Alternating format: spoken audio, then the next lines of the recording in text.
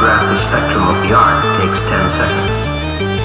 To catch enough of the light from a star may take up to 2 hours.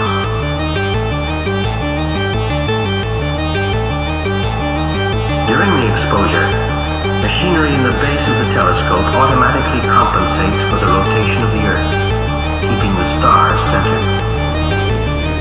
Almost nothing of a star can be known directly. It is a photograph that is studied, not a portrait of a star, but a photograph of its light, split into a spectrum in which each band has its meaning.